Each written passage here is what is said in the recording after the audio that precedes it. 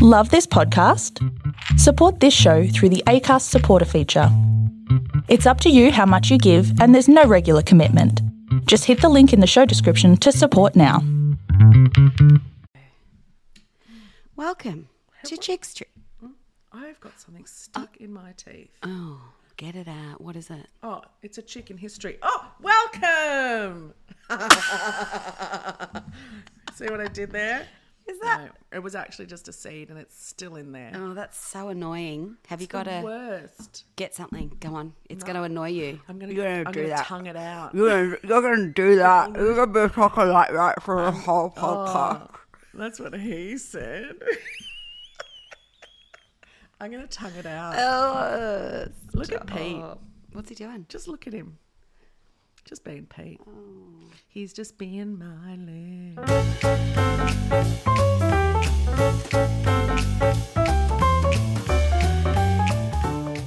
Hello, welcome to another episode. Oh, God. When you do a pause, I think you're waiting for me to jump in. Okay. Yeah, all right. Let's go again. Go. Hi, welcome to Chickstery, another episode of Chickstery. Chicks in history. Very good. We did it. Oh, that was good. That was really good. It's very rare that we do that. Get it right. Yeah, we don't rehearse that opener. We just, look, we're creatives. We just go with what comes. We fly by the seat of our pants. That's it. Me and Sis and Bev have all got really bad hay fever at the moment. The plane trees are really getting to us and we're coughing a lot. It's like getting that pollen in the Dry back of cough? our throat. Yeah. I just got it just awful. then. Yeah, it's awful around. It's apparently like 2 decades it's going to take to replace those plane trees. Really? They've got to get them out. They're massive. They're the prettiest trees. All the plane trees. No, that's flame trees. All the plane trees go by the weary driver. 4. And there's nothing else to set fire to this town.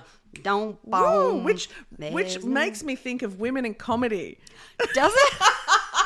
Before we go there, I cracked myself up. speaking of plane trees, Women in comedy. Think about women in comedy. But before we go to women in comedy, which is what this episode is going to be all about, Annette. Correct, Yvette. Before we go there, we need to chat about what we've been watching and listening to and thinking about. Okay. Did we have a let's watch something last week? I don't think we did. I don't think we did either. Oh, impeachment. Yes. We told everyone to watch Impeachment. That's right. Are We you are still watching going? Impeachment. Yes, You're I'm up still to date? going. I'm up to date. However, I can't seem to finish the last episode because I fall asleep. Ah, standard Annie. But I will. Stanny, we call that. Speaking of Stanny, though, I've gone down a reappreciation rabbit hole for Stanley Tucci. Oh, he's adorable. Are you watching him cook?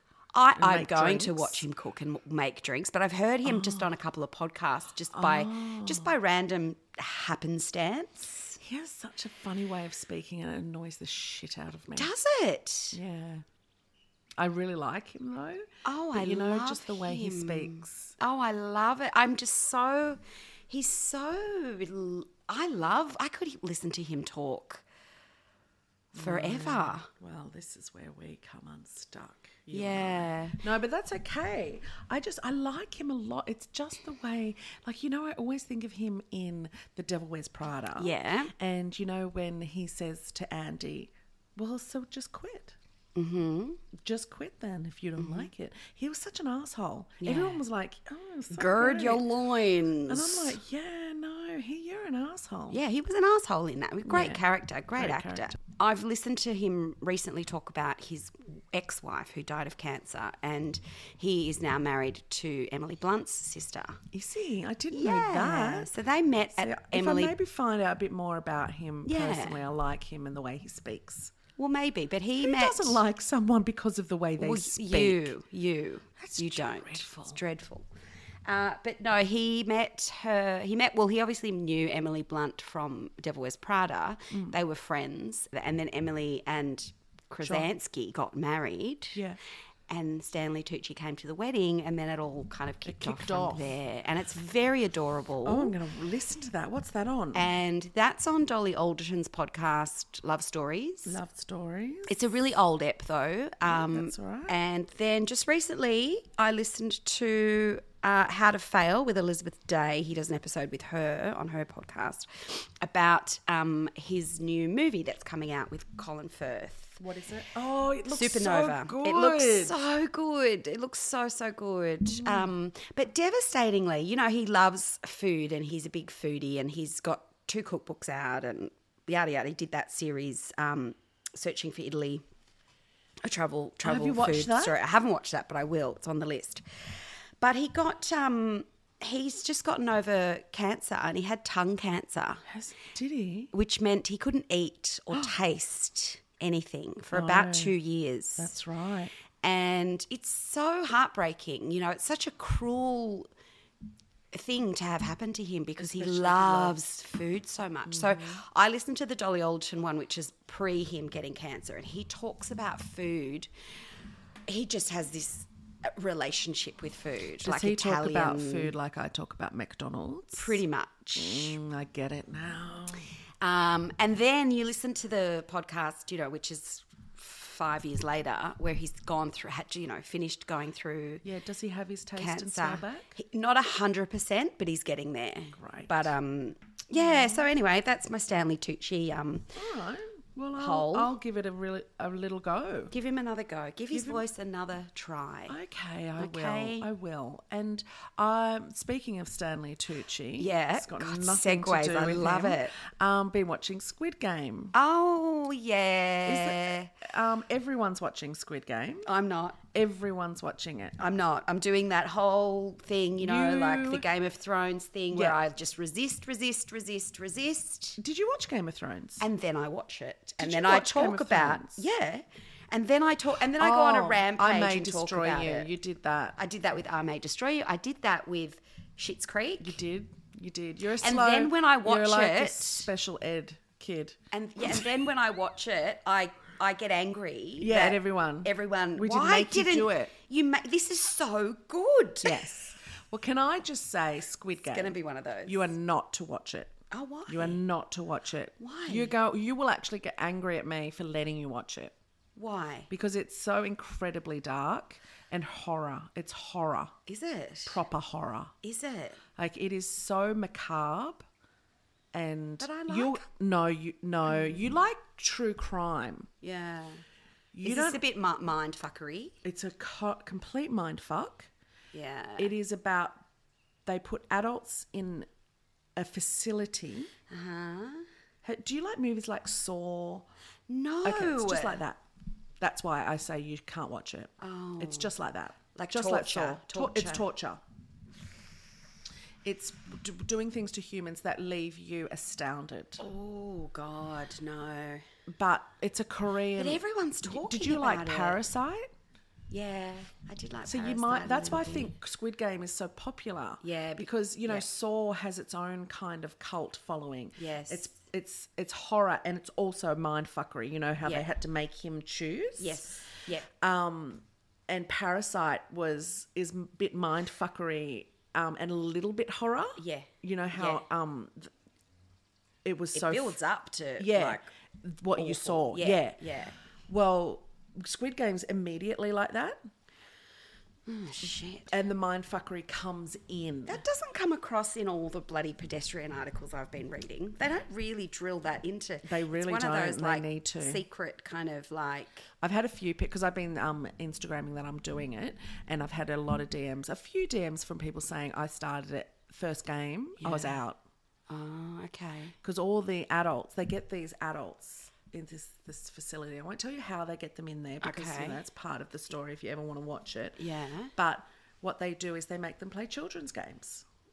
Right. And if they get to the next, if they win that part of the game, like it's like Yeah. they call it green light, red light. It's like you remember the wolf, you know, Stop and go. stop and go. Like, yeah, kind of yeah. you turn around Yes. and you got to freeze. Yeah. It's that game is the first game. So if you get if you fail, you get eliminated from the game. But they just shoot them. Yeah. They kill them immediately. Oh, it's the most graphic thing you've ever seen. Jesus. And they're just normal people. And they're not allowed to stop playing because they've signed a waiver at the beginning that they didn't know what eliminated was going to entail. Oh, but they're just normal people from the streets, or how are they chosen? Do you want to know? No. Good talk then. Good talk. No, Okay. they're all people who are basically in debt. Right. Because there is a massive prize pool at the end. It keeps them there. Okay. They actually all leave at one point. Do that. They all one at a time come back. Because they go back to their hideous lives of, debt sharks coming after them or bringing shame to their family, that kind of thing. So you've got that Korean... I'm curious... way of life as well, which I found really interesting about the show. It just maybe give it a go, and I say this to everyone, give it a go, that first episode. If you can do the first episode, you will be fine, because actually it will desensitize you to the rest of it. Some people go, it gets worse. I don't think it gets worse. Okay. But what happens in the gets worse is you start to feel for the character. You start to get to know the characters really well. So as things get worse, it's because you're losing characters. You don't want to you get attached to them. And there's a big twist at the end. Okay. Which you don't see coming. Okay. So all right, give it a go. If you liked Parasite, give it a go. Okay. All right. Nice. Good recos. So my chick in the now today is I've chosen to highlight and give a shout out to a comedian that I love. I know you love as well. I've enjoyed watching her do stuff during lockdown, which has been quite hilarious. Yes. Her name is Celia Pacquola. Just had Yum Cha with her. You did.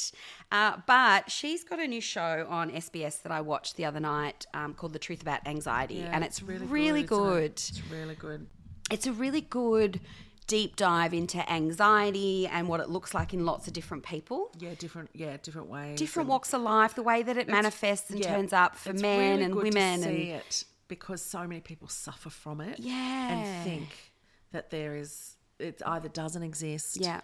They're being silly. Yeah. Or it's just not happening. Yeah. So it's an amazing show. I really liked it a lot. It's really good. And it's a common...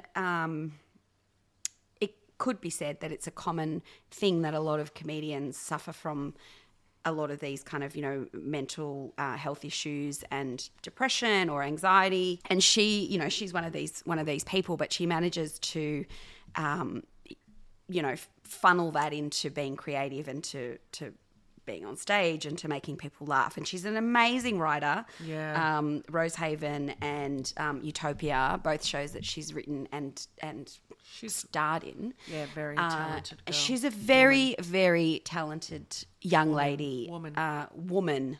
It made me go on a little bit of a rabbit deep dive hole with her, and I watched her Who Do You Think You Are episode. Yep.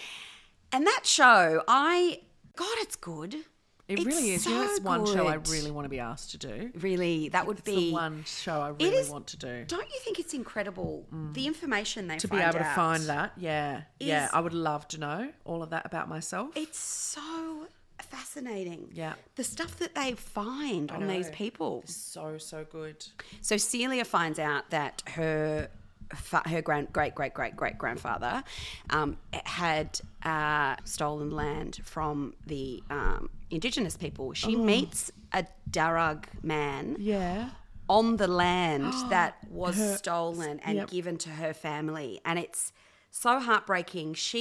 You can tell she's visibly just absolutely devastated, and she finds this out, and she has a chat to this guy who's lovely and beautiful with her.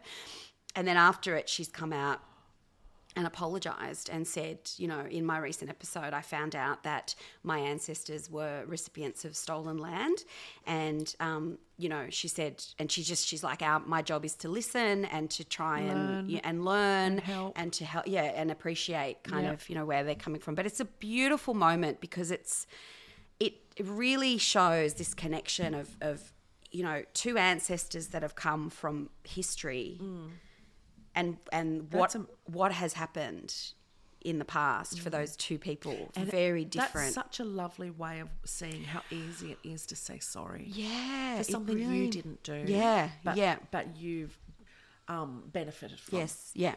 I'd just like to say quickly, on the beginning of September, I always listen to ABC Radio. Yeah. ABC Melbourne and Virginia Trioli. And then it goes on to Jacinta Parsons. And I think it's Jacinta Parsons that does... gets a famous person. She just asks them questions. They've got to kind of say their favourite this or their best memory of that. And the Celia Piccola episode is really, really good. So, is it? Oh, great. Okay. I'm going to watch it. I'll listen to it, I should from the 2nd of September. Okay. So if you look that up, Food in Cinemas and Piano Mysteries is what it's called, that little excerpt. Yeah. It only goes for 23 minutes. Okay. But I actually sent her a message and said that was so enjoyable. She's great. very self-deprecating. I said to her, you could do hosting on the radio, and she goes, no, I couldn't. Yeah, and I'm like, you could. Yeah. You really, really could. She could. I mean, even her, I was noticing in that show, the Truth About Anxiety, the voiceover that she does for that is brilliant. Really, and it's really unconventional. And she won Dancing with the Stars. She did. What can't this woman do? Exactly. Seriously. Exactly. And she still thinks she can't do it. Oh, Celia, if you're listening, Yeah. you can do it, babe. You can do it. I've actually, when I had Yum Cha with you, I was like, love to have you on as a guest. So I'll hold her to that. Yeah, because I said to everyone at the whole table, absolutely, we're having guests on. I think I gave her a poignant look, and she nodded. So I take that as a confirmation. She's coming on. Oh, she's coming on then. Yeah, well, there we go. It's announced. There we go. So yeah, Celia Piccola, we salute you. Clap, clap, clappity. So today we're talking about women in comedy. Yeah. Do you want me to tell you a bit about comedy? What do you know about comedy?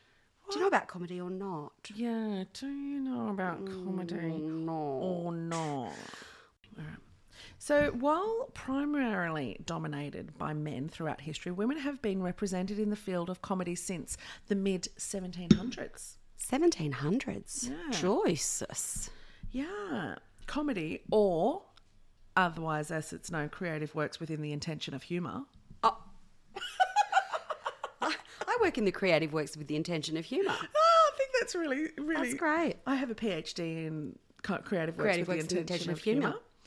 It's thought to have originated in Greek theatre in 425 BCE. What's it all the does. E? The BCE? Yeah, I thought it was just BC, before Christ. Or is it before Christ Before era? Christ ever. EVAH, ever. Some of the first figures to enter the field, however, were faced with resistance and discrimination. A sense of humour in women was previously thought to have meant the ability to laugh at a man's joke rather than the joke itself. When women did finally enter comedy in its various forms, it was seen as niche, thus making bookings hard to come by. Early acts were often based on the standard roles of women as a housewife and a mother. That's so funny. It's so funny. Which is the woman in history that I'm doing later. Yeah. Is what she based it all on. Yeah. But kind of, made it her own. Anyway, Yeah. comedy was tailored to what men would find to be both funny and non-threatening. As women gained slow acceptance to their presence in comedy, they were able to expand their topics that they covered. Since then, women have made significant gains in the field, having found fame through stand-up, television, movies and writing. Women such as Phyllis Diller, Wanda Sykes and Gina Barreca.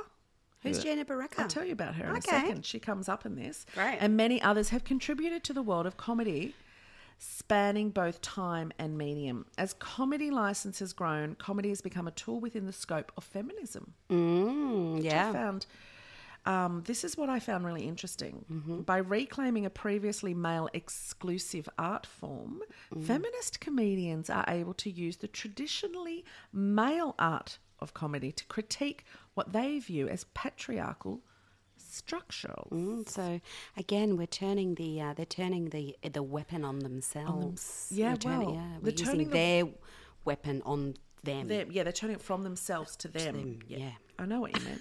I meant what you knew. Today, feminist comedy draws attention to female issues such as menstruation, rape, gender inequality and norms, and machismo. Machismo? Do you know what machismo is? Nah. Sounds like akimbo. It does, Which doesn't I it? like that. I love that word, akimbo. Machismo Machismo. is the sense of being manly. As a readily acceptable and understandable medium of communication, comedy lends itself to the feminist movement, allowing a woman's issue to be more widespread in general society. There are a few different types of comedy, as we all know. There's stand-up. For women, the direct contact with the audience puts their womanhood on display. Many female comedians choose to wear loose-fitting clothing to take their femininity out of the spotlight. Yeah, right. There's late night TV, American late night television, like The Tonight Show, The Daily Show, etc., has been dominated by men. white men. Of White course. men. White men. Yeah, of And course. now we've got Trevor Noah, Yeah. who is a man of colour. Yeah. Who else is there really dominating? I mean, not dominating, but there certainly is not a woman, except for Full Frontal with Samantha Bee. She's a woman who's got a late night show on a major network of her own. Right. In the United States. I thought you were talking about Full Frontal in here Yeah. in Australia, but there's a Full Frontal. That's her show, is That's it? her late night show. Okay. Yeah. And then there's film in general, as well as comedic film, continues to show the gender imbalance of other forms of comedy. In 2014, a study found that there were 2.24 male characters for every one female character. Of the movies surveyed, 30.9% of the speaking characters were female. 30%. Jesus. When was this? 2014. Additionally, one of the major storylines in the film industry, the romantic comedy, consistently follows traditional female roles. Women who are unhappy looking for a man who's already happy. To make her happy. That's the rom-com. Yeah. You don't see the man sitting at home looking at his granny undies singing All By Myself, do you? You don't. No. You see him wearing a sweater, having a fantastic lawyer life. He's having a fantastic life, and he's got myriad of women he could choose from. Exactly. All the sad women to All the choose from. sad women to choose from. Anyway, the gender imbalance between men and women can be found all over, even on Wikipedia. Did you know the list of comedians, that page in Wikipedia, shows much, much, much higher percentage of men than women? Yeah, I bet. In the United States, there is a large gender gap between men and women in comedy with regards to both pay and number. Yeah, yeah. In 2014, all 10 of the top paid comedians were male, bringing in a total of $173 million. Jesus. In 2016, Yeah. one female entered the list. Yay. Do you want to guess who that is? Ellen DeGeneres. No. Oh. Amy Schumer. Amy Schumer. Wow. Okay. Yeah. Good. On 'Cause her. she's stand-up and has her own show. And yeah. Okay, so in appearances now. So a study in 2017 found a large gender imbalance of UK comedic panel shows, with only 31% of the appearances being women. However, the same study also found marked improvements since 1989, when That's the good. statistic was Probably 10%. 3%. Oh, shit. 3% on panel shows. Shit. Additionally, the UK industry website Chortle always Chortle. makes me go, it lists 269 female comedians as compared to 1,279 male comedians. Imbalance can also be seen at the level of the comedy club. Yep. For example, the prestigious New York comedy club Caroline's features 20% female to 80% male. Within the writers' room, gender imbalance persists. Women make up 10% of writers Jesus. that are working on 250 domestic grossing films.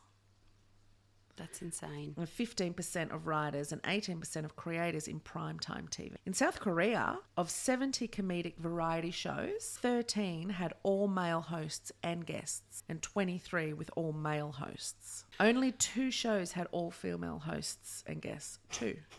Shows without hosts often try to model marriages by pairing up male and And female female. celebrities, which is what ours does. You know, I mean, we do that across TV in general with like, Yep. morning shows and exactly you know, can't have just two women. No, oh God, Can't no. just have two men. We do on radio. You tell me. Yeah. You tell me two women that are on Drive or Breakfast Radio.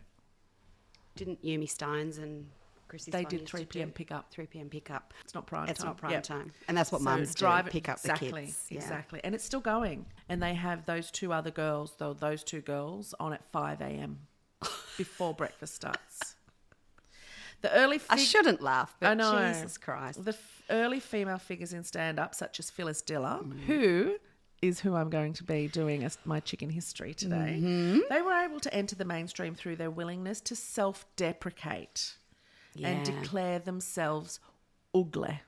Yeah, yeah. Other early female comedians, such as Mae West and Helen Kane, used sex appeal to attract male audiences. In other words, they were able to enter, but not on the terms of male comedians. More modern female comedians cite a need to tailor their comedy to what men would find funny, with only a change in this mentality coming very recently. Yeah. In stand-up comedy in particular, it's described as a masculine art form. The words that are used to describe success are often violent, such as they killed or annihilated when they come off stage. The performer must take charge of the stage, claiming it as their own via the phallic symbol of the microphone. Oh, wow. Yes. The structure of joke is often centered on an attack on another party. The aggression that such an art form necessitates is encouraged in males but discouraged in females. Yeah, because then they're just whingy, whiny, angry lesbians. Yeah, you're hysterical. Yeah. Yeah. Yeah. In many societies around the world, a woman's role has affected her flexibility in comedy. In countries that historically view women as inferior to men, comedy is seen as a masculine discipline. The common perception that women aren't funny pervades all aspects of comedy, and including stand-up, television, and movies. The comedy establishment, influenced by patriarchal society, has relegated women to the side of tears and loss. Yeah. They're really good at that. Systemic sexism can be found at the level of audience members, bookers, agents, and male comics. As a powerful social tool, comedy brings women outside of the traditional role that has been defined as theirs. Women have experienced everything from heckling audience members, calling them gendered terms like bitches or sluts, to being invited to fake comedic festivals so the organizer could have sex with the female comedian. What? It didn't exist. This is from an article that's written from a woman called Janet Bing called Feminist Humour. Is Feminist Humour an Oxymoron? Did you read it? No. This is what I found really interesting from that.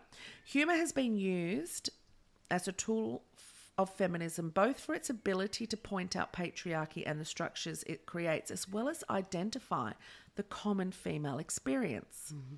A distinction must be made between female humour and feminist humour. Female humour is self-deprecatory, turning inwards on the performer itself. Feminist humour, by contrast, looks outwards at the societal structures that demean women. In it, it is aggressive and pointed, using comedic language formerly reserved for men only as a tool of liberation. And this is from an author called Martha Lowson, from a book that she wrote called The Funny Business of Being Tina Fey, Constructing a Feminist Comedy. That's the title of the book. Yeah. Feminist humour is to be an agent of change for women by drawing attention to their lowered position in society. So back to the other one that I was talking about, Lauren Bing, she argues that feminist humour, to be most effective at its goal of change, it should be inclusive rather than divisive. Divisive humour or jokes that focus on male structures or male bashing do not advance feminism, but rather continue to marginalise females, which I disagree with. I think it does, but I don't care. Yeah, it's like, you know, the all-female comedy festivals, or, you know, I remember when I was working in the music industry, there was a Women in Music award, like Women in the Music Industry award, and it used to piss me off that we even had to have a separate award. Yeah, well, that's people of colour, But, yeah. women, anyone that's not a white man, everything else has to have a certain month dedicated to them. Yeah, a separate thing. Because But we're then not on the equal. other hand, it's good to... If we didn't have it, exactly. Yeah, so it's a weird kind of... It is. And when you're paradox. one of those minorities that are being awarded a month or an award, you do feel that pull of, can't I just be in the main category? Yeah. I mean, I guess we do it. It's very meta because we do it. Chicks in History, right? Yeah. We do a whole podcast just to highlight chicks in history. Which is funny because when we first started talking about doing this podcast, I was against it. Yeah. I wanted to do anyone in history, didn't I? You did, and I said no because how's Chickstery going to work? Yeah. How's that title going to work? You actually said to me, but you're a feminist. This interests you more than anything. Mm-hmm. And I'm like, you're right. We should just focus on women then. And highlight the stories that aren't being told because the men's stories have been told. Yeah. Forever and ever and ever. Yeah. The history books are out there, but we're just adding things to them. Yeah. Correcting them. Correcting them. Yeah. I'm going to follow on with my little bit of research I did as well on this because it follows on quite nicely. On it there about women aren't funny, and I wanted to do a bit of research around They really aren't. where that came from. Laugh at me. I'm not funny. Why are you laughing? I'm not a woman. funny. I am not funny. Yeah, so I wanted to do a little bit of research into where this notion came from and why is that just a thing? Like it's such a throwaway line that people have been saying for centuries, actually. Back in 1695, there was a playwright called William Congreve, and he said, "I must confess I have never made an observation of what I apprehend to be true humour in women. Perhaps passions are too powerful in that sex to let humour have its course, or maybe by reason their natural coldness, humour cannot exert itself to that extravagant degree which it does in the male sex." These quotes are going to make you very angry because it's really looking at just how... William's never made a woman happy. Let me just say that. He has just made women very unhappy. Well, funny that you say that because he is actually behind the popular quote, "Hell hath no fury like a woman scorned." I wonder why. In 1884, another guy... I actually made a pact with myself this morning. I wasn't even going to say the guys' names because I didn't want to give them any more airtime. But another guy... Just say what their stupid quotes are. Yeah. Another guy says that the rarest of qualities in a woman is the ability to have a sense of humour. And then in 1975, John Belushi, it was his belief that women weren't funny. Oh, I know. And he always said that they weren't funny. And he usually would ask for the girls to be fired. Yes. He used to say, "Fire the girls." He's very famously said that. And in an Oprah interview in 2011, a member of Saturday Night Live said that he used to try and sabotage the skits that were written by women so that they'd never make it to air. So he would poorly rehearse them so that he could then say, "Well, a woman wrote this, so What a pig. it's crap." And a shit actor and not funny. I've never found one thing about John Belushi funny. No, same. Neither. Never. He's just, it's that gross collegic wit. Yeah. It's gross. Yeah, it is gross. In 1998, Jerry Lewis. He's told a pig. Yeah.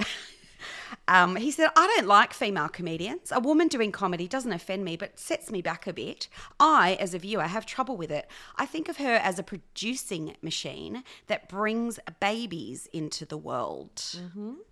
Yeah, he's very open about all that. He's a pig. His audience walked out. Did he say it on stage? Yes. Good. And then there's a really brilliant Tina Fey quote where she's kind of retorting that. And she says, "Whenever someone says to me, Jerry Lewis says women aren't funny, or Christopher Hitchens says women aren't funny, or Rick Fenderman says women aren't funny, do you have anything to say to that?" And I say, "Yes, we don't fucking care if you like it." I don't say it out aloud, of course, because Jerry Lewis is a great philanthropist. Hitchens is very sick, and the third guy I made up. They say chicks aren't funny. Well, you know what? I forgot to say in our recce's earlier. Yeah.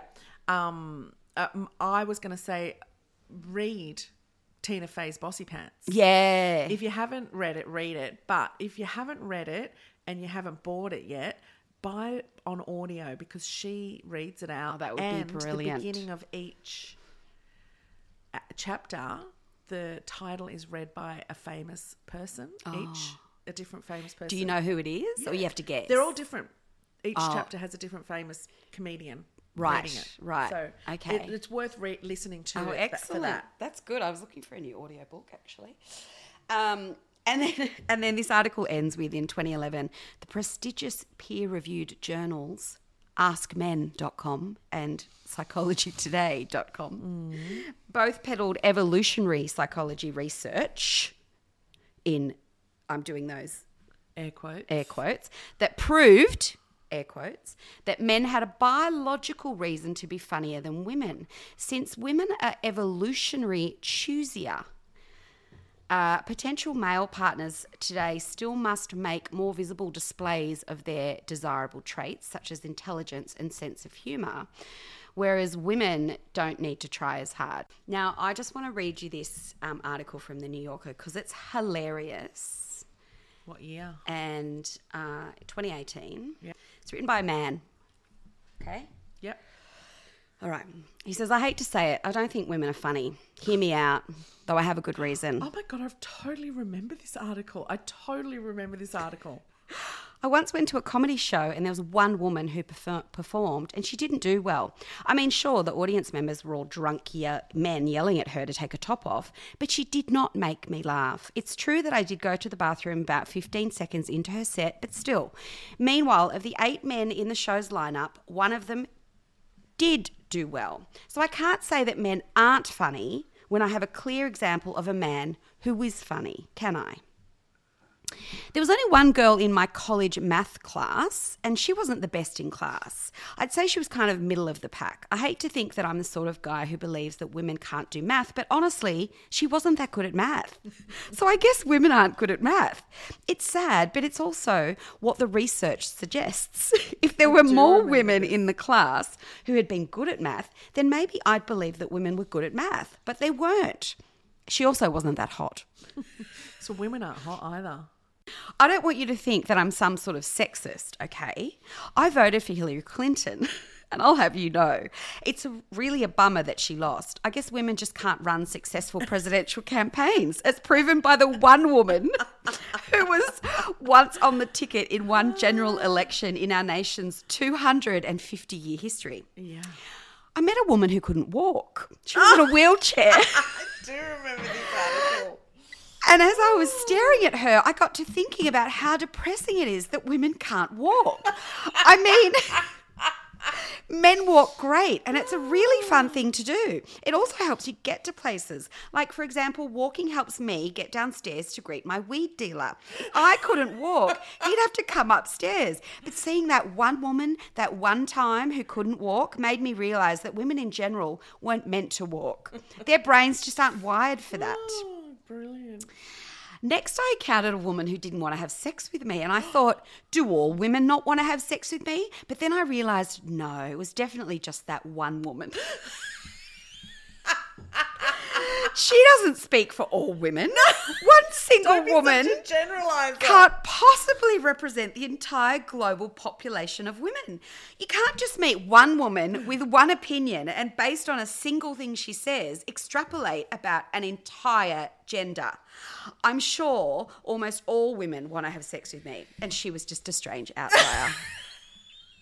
I mean, I love it. That is one of who the is most that? Like, say who that brilliant is. Pieces of writing. It's so good.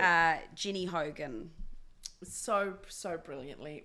And you know what? You can argue this is very relevant today with the anti-vaxxers and that I know someone who has had an adverse reaction to a vaccine. Yeah. Isn't it brilliant? If you are loving this podcast, why don't you rate and review us? That's it. Also follow us now. I think it's called follow. It's not subscribe anymore. There's a little plus button. Just push it. Follow us and you'll get a little tick and it'll be like, there you go, followed. Yeah, Boom. give us done. 5 stars. Also, you can follow us on Instagram. We're at Chickstery_podcast. And we're also now on TikTok because that's what all the cool kids are doing. Yeah. At Chickstery Podcast. Bougie, Sana, Ratchet.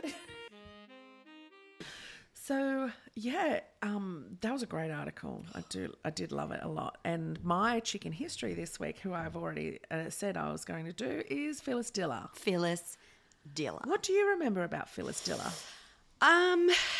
She's in that same category as Lucille Ball. Yes.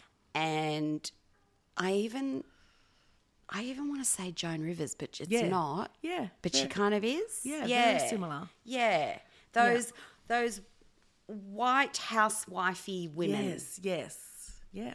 who got the lols from being self-deprecating. Yeah, being and a mum, being a housewife. Yes. Taking the piss out of their situation. Yes. And their husbands. And their husbands. Yeah, that's what I right. remember. But I don't know anything else about her. So All right. Well, let me tell you a bit about her then. Please do. Okay. She was born Phyllis Ada Driver in Lima, Ohio in 1917. I think it's pronounced Lima. Is it? Yeah, because I saw a documentary the other day with Lima, and then the people in the documentary said Lima. Okay, so it's Lima. Lima. I know. She was the only child. She was raised as a Methodist, but later became an atheist. Interesting. Very, very interesting. Right, so that's all I'm talking about her personal life because Okay. that's enough. Although she did credit most of her success to a motivational book called The Magic Secret. of Believing. From The Secret. She did The Secret. Oh, what is it called? The Magic of It's Believing. called The Magic of Believing, written in 1948 by Claude Bristol, Oh, I want to read it. which gave her confidence at the start of her career. Oh. She was married and divorced twice. I wonder if that was an early manifestation book. Yeah, like The it Magic was. of Believing. Magic is of like Believing. If you Have believe. you never heard of The Magic of Believing? I have not. Yeah. It's a thing. Yeah, it is everything. And Do you then have went- it? Can I borrow it? I did have it, yeah, but I have now The Magic of Thinking Big. Okay. Which I don't think I have that anymore. I had all of this, and the Power of Now came way later. But Yeah. the Magic of Believing, Big, and How to Make Friends and Influence Yeah. People. Oh, okay. They were the three that I Yes, had. yes, that really yeah. helped me at the age of 17 look more at myself That's as early. That's good that you Well, were doing that at my that parents' age. friends, Rhonda Yeah. and Harry, came to our house. Mum and Dad didn't know what to do. I was really depressed and I was crying every night. Like they okay. had no idea that was because of sexual abuse. Yeah. But they just didn't know what to do, and I didn't have passion anymore for acting or singing or anything. And so Harry and Rhonda came and they brought these 3 books with them. Wow. Yeah, and I was just like, we talked for hours and hours and hours. And by the time they left, I was motivated and I was really excited to get into these books. Oh, that's And the so magic good. The Magic of Believing was one of the best ones, but it was a Okay. bit old-fashioned. So she was married and divorced twice. She had 6 children from her marriage with her first husband. Okay. Her second husband was an actor. Blah, blah, blah, blah. I don't care about all that. I want to talk about her Husbands? Who cares? That's just a part of it. Yeah. Okay. Her career. That's what I want to talk about. She was one of the first female comics to become a household name in the US, credited as an influence by Joan Rivers, Yeah, there you Roseanne go. Barr, and give me one more. You've already said a name. And Lucille Ball. Ellen DeGeneres. And Ellen Correct. DeGeneres. She had a large gay following and is considered a gay icon. She was also one of the first celebrities to openly champion plastic surgery, for which she was recognised by the cosmetic surgery industry. Oh. She contributed to more than 40 films, beginning with 1961's Splendor in the Grass.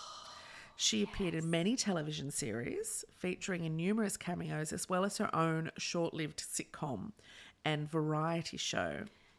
Some of her credits on TV include Night Gallery, The Muppet Show, The Love Boat, Sybil, Boston Legal, and Bold and the Beautiful. Oh, yes. How good is that? Bold and the Beautiful is the comedy great. Yes. She even went on. Bold and the Beautiful, I think, is actually at the top of my list of comedic shows. It's the same as like how much we love the comedic stylings of Vicar and Linda Ball. Best comedy duo in the world. They really are. That's for you, Sammy. Yeah. So she actually also was a voice actor a little bit. And she was in A Bug's Life. Remember that one with Jerry Seinfeld? See, I thought, for some reason, I feel like she's a lot older. Like she is, but she just lived a long time. A lot. Yeah, she was also Thelma Griffin in Family Guy. Wow. She's incredible. A lot. I'm just going to tell you a bit. Her career would honestly take 3 episodes. Wow, like that, because she lived so long. So I'm just going to go straight to the 70s, where she was actually really big. Yes. At that time, if that's okay. Sure.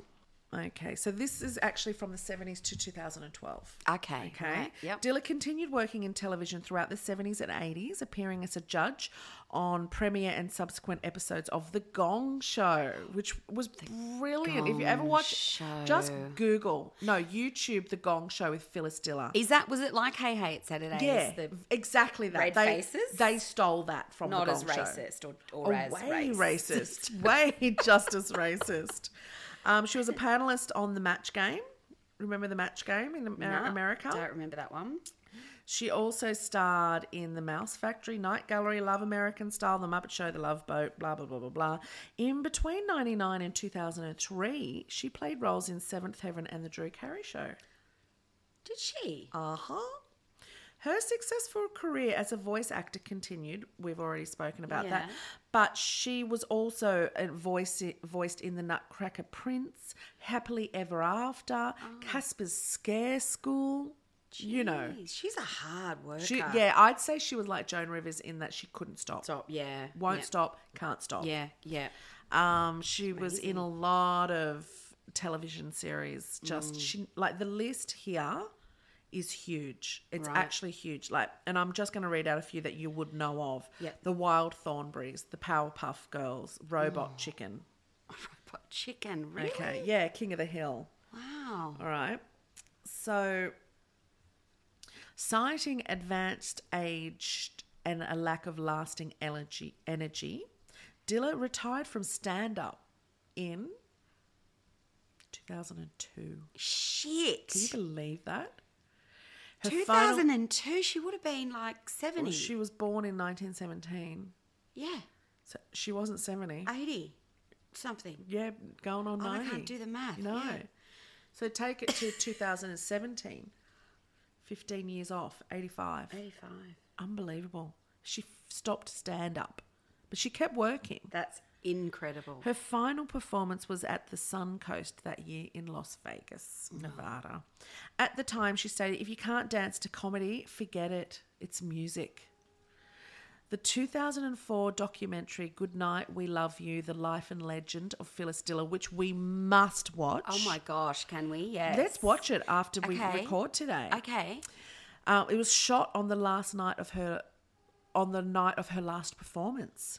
It follows Dilla to a press conference, backstage, and into her home to cover the story of her career. Rip Taylor, Don Rickles, Roseanne Barr, Red Buttons, Joanne Worley, and Lily Tomlin are all featured. Yeah, wow. Although retired from the stand-up circuit, Dilla never fully left the entertainment industry. In 2005, she was featured as one of the many contemporary comics in the Aristocats. Aristocats, that's a whole other movie. Dylan, who avoided blue comedy.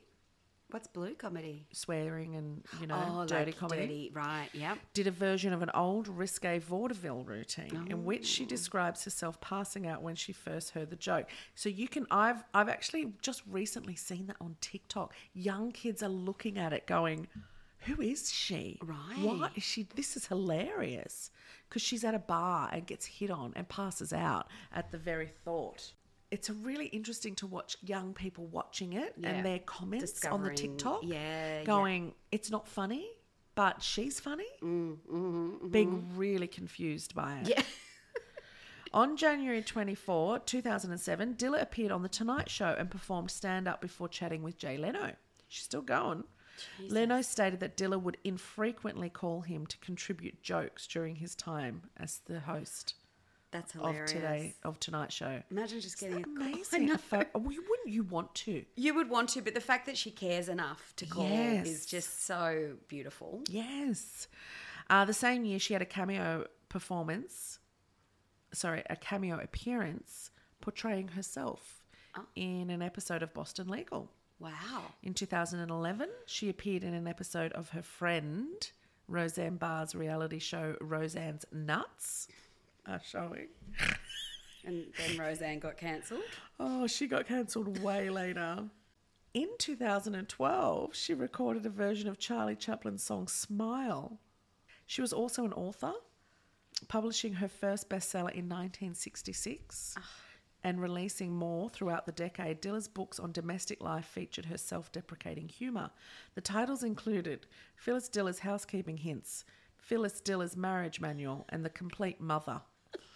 In 1981, she published The Joys of Aging and How to Avoid Them. Her autobiography, Like a Lampshade in a Whorehouse, My Life in Comedy, co-written with Richard Buskin, was published in 2006. Like a lampshade in a whorehouse. That's brilliant. My Life in Comedy. It says so much, doesn't it? Yeah. Yeah.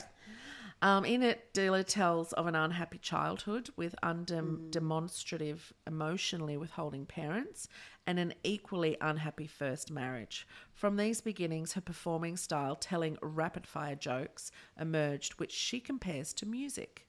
One joke followed the other with a flow and a rhythm. Everything has to have a natural feel to it. In the early 90s, Dilla had many short humorous pieces published in Ellery Queen's Mystery magazine. Well, I never. She was also a musician. Dilla had studied the piano. I'm tired just hearing about all of this. This is nothing. Like I told you, we could talk about Phyllis Dilla for 3 episodes. Yeah. That's how much there is about her. Yeah. Dilla had studied the piano for many years and was an accomplished player, but decided against a career in music after hearing her teachers and mentors play with much more skill than she thought that she would ever be able to achieve. She still played in private, however, and owned a custom-made harpsichord. Oh, harpsichord. Imagine going over to her house. Playing the harpsichord. And she would go, do you want to come and listen to me play on the harpsichord? Because that's how she spoke. Remember, she had a really raspy voice? Play us a tune. But she had a American raspy voice. You want to come over and listen to me play on the harpsichord? You sound like the... I do. Andy, is it the one out of The Simpsons? Thelma. Patty and Selma. So, yeah. I don't know. Otherwise known as Thelma. Yeah. Between 71 and 81, she appeared as a piano soloist with symphony orchestras across the country under the stage name Dame Ilia Dilia. Really? Yes. Her performances were spiced with humour, but she took the music seriously. A review of one of her concerts in the San Francisco Examiner called her a fine concert pianist with a firm touch. Imagine she'd do that whole cruise ship, how we feeling tonight? Hey, how you doing? Hey, how you doing? Here's a little something for you. You could just imagine. That would be such a good show to see. Okay, and one more thing she did. Yeah, before we get to her death. Okay. She was an artist. Oh, of course she was. A self-taught artist, she began painting in 1963. She worked in acrylics, watercolours and oils throughout the 70s and filled her Brentwood, California home with her portraits and still lifes. In 2003, at aged 86, she held the first of several art parties, selling her artwork along with her stage clothes and costume jewellery. Wow, what a vessel for I know. creativity. I know. It's just oozing out of every available pore. Yeah. So in 1997, as she passed her 80th birthday, Dylan began to suffer from various ailments, as you do when you're 80. Jeez. I mean, gosh. Her heart stopped in 1999 during a hospital stay. She was fitted with a pacemaker. She had a bad drug reaction and became paralysed. Oh, God. Through physical therapy, she was able to walk again. Is this when she's 80? She's approaching 90. Holy shit. She actually, in 2007, fractured her back and had to cancel an appearance on The Tonight Show, during which she had planned to celebrate her 90th birthday. Oh, my goodness. She conducted in 2012 her final interview, accepting the Lifetime Achievement Award from her hometown, Lima, Ohio, as a part of a panel of comedians. She died in her home in Brentwood on the morning of August 20, 2012, aged 95. She was cremated and her ashes were scattered at sea. What a life. Yeah. That's incredible. Yeah. That was so good. That was such a good episode, if we do say so ourselves. Well, and we just did. So next week, what are we going to do? I think we should do Chicks in Literature. I think we should do chicks in literature too. Chicks in Lit. Chicklet. Chicklet. Chicklet.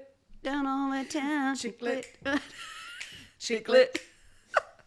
Chicklet. Look See at you next poor week. Pete looking at us. He's like, See you next when you week. get See you rescued and next your week. new owner is batshit crazy. Bye. That was great.